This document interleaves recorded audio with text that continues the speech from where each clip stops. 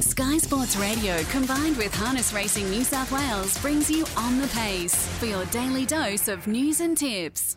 Yes, great to be joining you for On the Pace's Wednesday morning edition for this week. It's been a busy few days in New South Wales harness racing for several regions, for several reasons, I should say, as we've gone into regionalisation once more. A few days earlier than first thought, we were due to head into that regional racing model again today, but with the situation worsening over the weekend, that was brought forward a few days. So we saw a few scratchings at our two meetings yesterday. Of course, we had Menangle race in the afternoon time slot with a Big Ten race. It was a very busy day there at Harness headquarters. And then we also had Young last night. A bit of a recap on results from yesterday.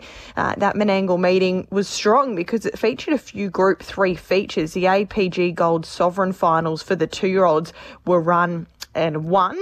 And I think we've got two really nice progressive youngsters that have come through that series and will certainly go on to be competitive in races to come later on this season. Of course, it's quite a busy back end for the 2-year-olds this year with the reshuffling and the change in season, where we still have to come the New South Wales Breeders' Challenge. We also have the Vic Bred Super Series for those that are Victorian bred eligible, as well as the Breeders' Crown and several other features in there as well. So whilst we saw a few early season 2-year-old features in New South Wales, what we are now seeing is many of those horses, after having a freshen up, returning for, I guess, a second half of their season. So it will be interesting to see how that affects performance later on. Hopefully we can see that, meaning that these juveniles that are up and running early and had that little bit of time through the middle part of the season will go on and race successfully a little later into their career. That's the hope anyway. But those two winners yesterday, the 2-year-old filly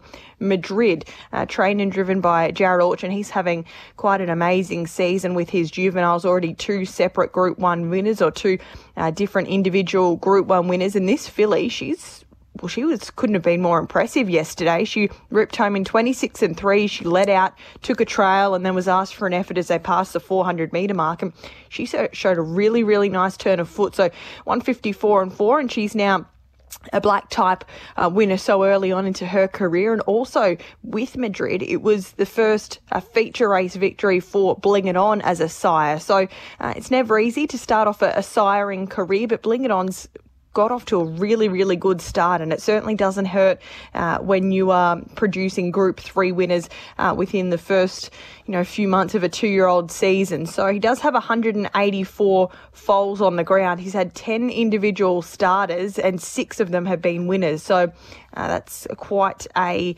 strike rate for Bling It On. And also important to note that, of course, he'll be standing again this season, and with him standing in New South Wales, he's eligible for all of those colonial size bonuses as well. So that news filtering through yesterday that Bling It On and also Jillaby Kung Fu, who were touted to stand in Queensland this year, with the issues surrounding COVID probably dragging on a little longer than expected, the Cobbitty Equine team have had to make the decision to stand those two stallions in New South Wales this year. So Bling It On will be eligible for all of those New South Wales colonial stallion bonuses. And certainly I would assume that there'll be a few more bookings to him after the performance of Madrid yesterday. And with that in mind, she'll be eligible for races like the Breeders' Challenge Blue as well. So she will have a busy last half of her year. And Small Tees, this fellow, he still just looks so green and raw, but he is so talented. He made it yesterday.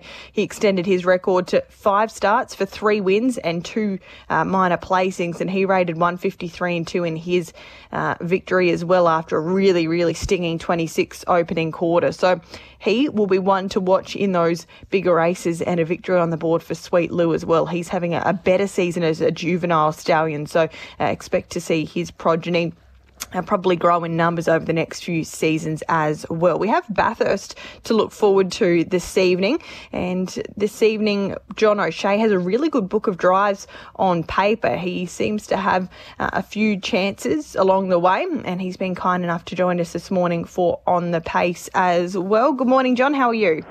Yeah, good, thanks, yourself. Yeah, really well, thank you. Let's get stuck into these steers that you have this evening to, I guess, try and sort out a few of these races. Your opening race, Calypso Sam, your own runner, has had a few runs back from a fairly decent break. Do you expect there to be a little bit more improvement now, fifth up into this preparation? What did you make of his run last start? Yeah, last start was probably a touch disappointing. He got held up around the turn. I thought he should have finished off stronger than he did, but the start before that was really good. If he can sort of show that again, he should be there in the finish. But, you know, there is a couple of Manhattan Islands and that. Their runs were really good last week, better than these, you know. That takes some attention if they get the right run. It's the best draw he's seen this prep, so is that another positive? Can you be positive on him early here? Yeah, for sure. He's got a lot of gate speed. It's probably something that's never really used on him. He doesn't all that good. But, yeah, I'll be kinging out, going, looking for the top, and then just weigh it up from there. Just see what my options are. I'll be able to go into it sort of with a bit of an open mind, so we'll just play it by ear. Okay, that's race 1, number 3, Calypso Sam. We move across to race number 2, and your drive here, Burns Bay. You don't often see last start winners go around as roughies, but that's what this fellow will be tonight. He seems a quirky character. You were able to get him around in one piece last week. In fact, Matty Rue drove him last week, beg your pardon, and he was able to get him around in one piece. But he seems a quirky type. It looks as though you've had a steer on him early on in his career. No doubt you would have had a good look at his form lines, but I guess your main aim is to just get him away at the start. Yeah, just get him active at the start. And I think he's a horse you can't really fight, so I'd say he'll be looking to go forward. But, you know, Deminisha Terra won a $50,000 APG consolation last start, even though he's had a spell. Like, that's pretty solid form going into it, even though it's not favourite. Manderthorpe's favourite, but, yeah, it's a strong race. Yeah, quite a strong race for that up to 55 grade for sure. Race number 4, Alta Downs, is your drive here. A horse that you've had a fair bit of success on, and any horse dropping back from Menangle to Bathurst you have to sort of be quite wary of. So he brings the right sort of form lines to this race, despite the fact that there's a 7 and a 6 in the recent numerical stakes. Yeah, for sure. The draw's very tricky. Not sure the one horse how it will go in the race. Being a bush horse coming to Bathurst, I might find it a bit tough. But, yeah, the horse, if you take away his 2 Menangle runs, which were disappointing, his form before that was great. And like you said, dropping back, he should be thereabouts with any luck at all. Is there any temptation to get straight off the pegs then if you're not 100% sure on the horse that you're following, or do you just sort of have to bite the bullet, follow through and hope that there's a gap somewhere? I think I'll just play it by ear, you know. That's the funny track. You sort of come out wide, start searching for runs out wide. It's very hard to make ground. You're probably better off just playing your luck and staying on the tags and just hoping for them gaps to come, you know. All right, race number 5 is a very, very strong race. It's the opening leg of the quaddie for Tab Punters over the sprint trip. A small field of 8 all across the front, and he's chiming as your steer here. Firstly, just on Lester Hewitt, he must only have a small team, but every time he lines a horse up, they're ultra competitive. He does a great job, doesn't he? Yeah, that's for sure. He certainly only works through and puts plenty of time into him and plenty of money, and yeah, he does a real good job. They're super fit, and he likes to drive them that way. He's an aggressive sort of a bloke, and that's the way he likes them driven, but yeah, his horses do go really well. Oh, well, that means that they should get their opportunity each time they step out. That's been the case for He's Chiming. Lightly raced, 17 starts, 8 wins, 6 minors. And for that reason, despite not having a lot of racing under his belt, he's sort of made his way through the ratings quite quickly. But that last start, Menangle effort, super brave. You couldn't really ask for much more, I don't think. No, he went really good, considering sort of, you know, mid-race moves are hard to make on the mile races up there at Menangle, and he kept on fighting on.